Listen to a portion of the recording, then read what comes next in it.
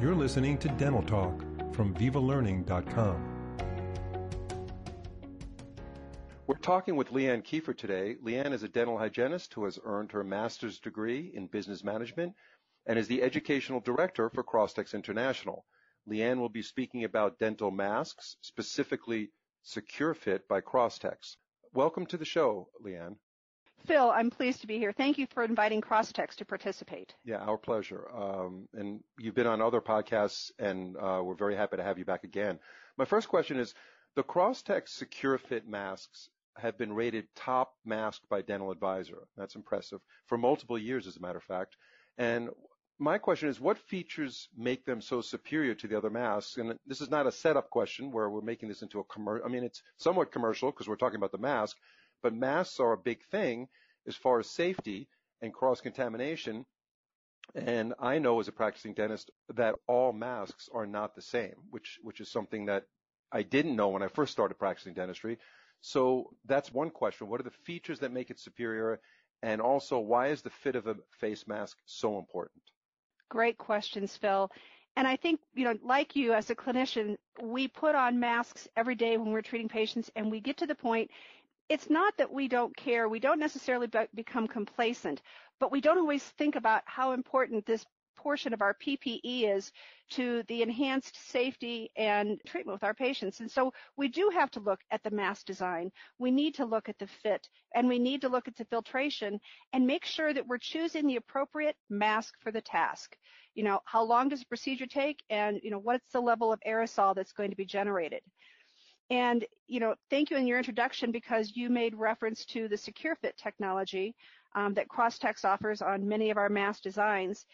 And that has to deal with being able to make sure that the peripheral, the 360-degree fit around the clinician's space is secure. You want that full circumferential fit so that you don't have any openings or gaps, especially on the side of the face or underneath the chin.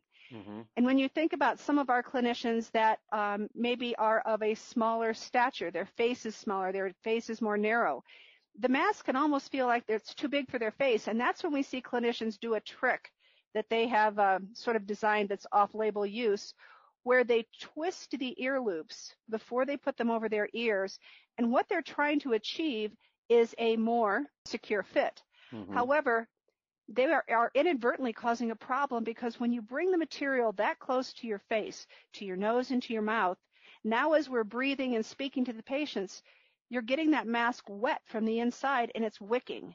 And once a mask material becomes wet, it can't do the job efficiently to filter or provide protection to the clinician. Mm-hmm. So they've tried to solve the problem, but they didn't go about it the right way, and that's why Crosstex, invested the time and the technology for SecureFit. And what is unique with that is there's an extra long aluminum strip, the nose piece, that goes along, but we also have a secondary strip that's underneath the chin that allows for a closure to bring that 360 peripheral fit all the way around with no gaps. So this mask has been around a while. Yes, it has. Has there been improvements to the mask over the years? And what I would say, Phil, is improvements to materials. The design is unique to Crosstex. We're the first ones that came out with this on the market. Mm-hmm. But we've done things like we've changed the ear loops on the mask, because our ear loops are sort of flat and soft instead of being the typical round like you would see, because when I put my glasses on and I have to rest it on top of the ear loops, when they're round, it puts pressure points. When it's soft and flat, it allows my glasses or my loops or whatever to sit comfortably on my face. No, I totally relate to that. I've felt those pressure points. No, that's a great point. The other thing that we did that I thought was unique, we moved the attachment of the ear loop masks to the outside of the mask. Most face masks put the attachment on the inside, where those little points are actually resting on the 4 points on your chin and your cheek.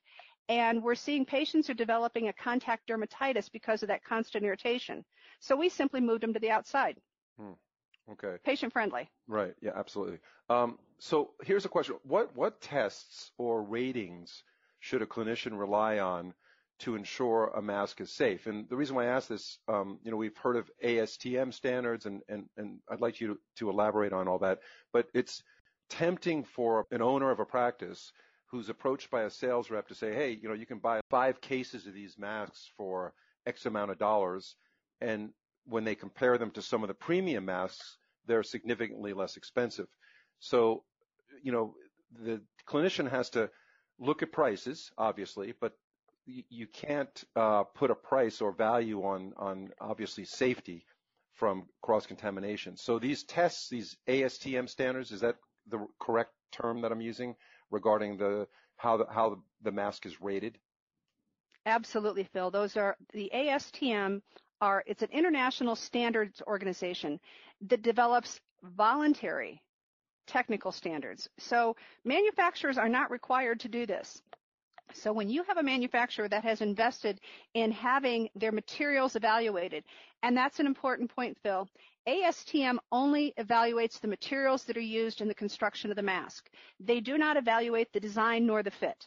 Mm-hmm. And ASTM only relates to the the face masks that we talk about, the standard face mask. ASTM does not evaluate like the N95 respirators. That's a NIOSH. That's a whole separate category and another discussion. But they look at 5 different features or 5 different performance features of that mask material, and they rate them so that we can choose the appropriate level. And there are 3 levels in the ASTM standard that we would choose based on the task, again, having to deal with the amount of aerosol that's generated and the length of time that we might be wearing that mask. I would encourage clinicians because, we're all very visual people. That's part of our nature. So, take time to go online and look for the information on ASTM standards. You'll see the 5 tests. They're going to look at filtration efficiency, obviously. We want to look at microorganism or bacterial filtration. But in dentistry, it's also important for us to look at particulate filtration because we have pieces of tooth structure, restorative materials, calculus, that may be in some of the aerosols that are being generated. We're also going to look at fluid resistance, how resistant is the outer layers to preventing the fluid from penetrating through to the inner layers next to the clinician's face. And then the last 2 would be the breathability. It's called delta P. So what is the air exchange rate? And then last but not least is flame spread or flammability. So I think to give you easy numbers, Phil, mm-hmm. with bacterial or particulate filtration, you're looking for greater than 95%. So on a level 1 mask, you're going to have a 95% or greater bacterial filtration. On the higher level, the level 2 and level 3, you may have a 98% or greater. You will never have a mask that has 100% filtration because, again, they're materials, so you're not going to have 100%. Mm-hmm. And those 95 and 98 refer to the percentage of the items that are kept on the outside of the mask. So if you have a 98% efficient mask, 2% can penetrate through. But then that goes back to our whole chain of infection thing that you have to have enough of an organism present to be able to transmit disease. So theoretically, less than 2%, you probably aren't going to have enough to generate disease. So you don't reach that critical mass, what we call critical mass. So my question is, how in dentistry there's universal composites and everything is going towards simplifying inventory, where a dentist, mm-hmm. Wants to buy less of. He doesn't want to buy 25 boxes of composites and bonding agents if he could buy 3 boxes that does almost everything. So is there a mask, an ASTM level mask that Crosstech sells that would be like a universal mask for the general dentist, or is he or she expected to buy various types of masks based on the different procedures?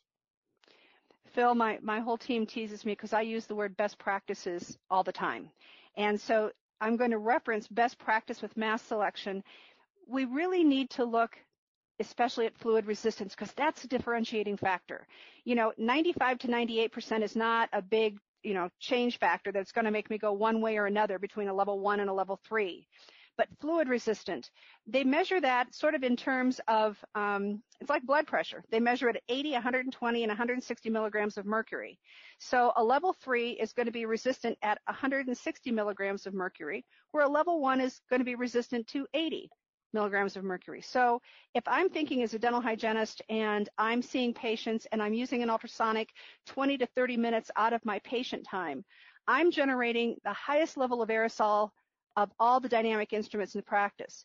So do I want a face mask that is resistant at a level of 80 to fluids, or do I want one that's twice as resistant at a level of 160 to fluids? Yeah, no, that makes total sense. So for a dental hygienist, for sure, they have to be careful about selecting the proper mask. I mean, there's still a lot of aerosol that's created by a general dentist just by drilling a tooth. But it seems like the ultrasonic activity of a hygienist is even greater aerosols created. Is that right? It's a greater amount. It's also smaller aerosols where the handpiece, the high-speed handpiece, is going to create, microns larger for splatter and splash. However, think about the length of the time of the appointment, Phil, when they're doing some major, restorative, and they're in the chair for 90 minutes. How well is a level 1 mask going to perform for 90 minutes as compared to a level 3 mask? Right. So my recommendation to answer your question is I think offices need to have at least 2 levels of mask in their practice. Yeah. My recommendation would be a level 3 for those procedures that have moderate to high aerosols or longer periods of time. A level 1 mask would be perfect for things like a hygiene check, taking radiographs, an orthodontic wire change, where you're not generating a lot of aerosols. Right. No, that's a fantastic answer. That makes total sense. So let's say a doctor's buying a premium mask, the question is how frequently should the mask be changed? Because, it's something, maybe I'm just a cheap guy or something, but if I know I'm wearing a very expensive premium mask and I see a patient for a minute, it kills me to take it off and throw it out.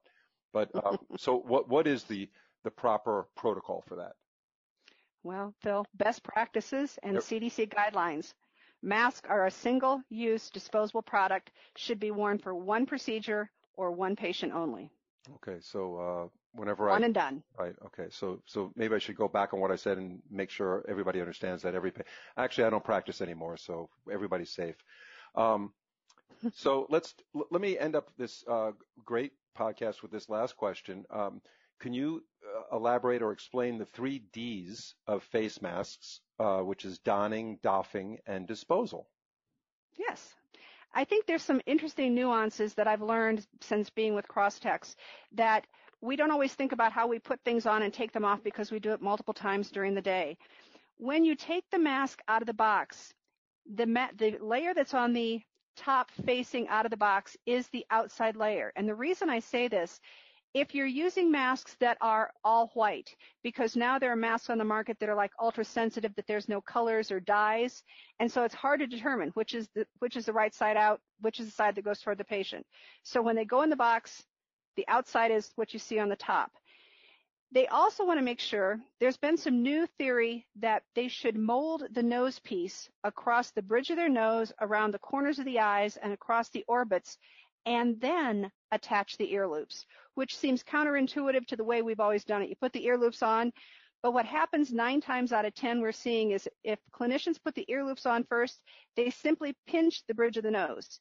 And when they pinch that bridge of the nose, they create a little TP opening at the top. It's not molded to the nose. And the most contaminated part on a clinician's face is between the eyes and around the nose. And so that's why you really want to make sure that nose piece fits. You also should expand the mask, the pleats in the mask, before you try and put that nose piece on. And then with the Crosstex Secure Fit, obviously the last step you would take would be to, take the chin piece and close it to get that 360 fit.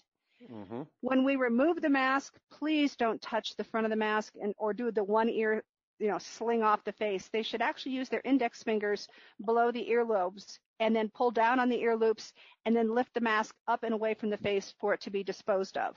I'm wondering how many people actually practice that way. That's very good information. Boy, I think out of anybody I know in the whole world, you are the most knowledgeable person on dental face masks, because the way you describe this, it's just incredibly informative on the details. It's fantastic stuff. I hope our listeners appreciate it.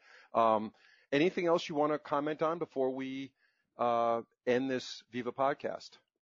And Phil, again, if your listeners want to get more information on our Viva Partner website, we have a Mask Face the Facts webinar that goes over all ASTM and proper choice and selection. So that's available through Viva Learning as well. Yeah, what's the website? Is that crosstexacademy.com? That one's actually crosstexlearning.com, Okay. Phil. Okay, crosstexlearning.com. And I believe you have another training curriculum called crosstexacademy.com.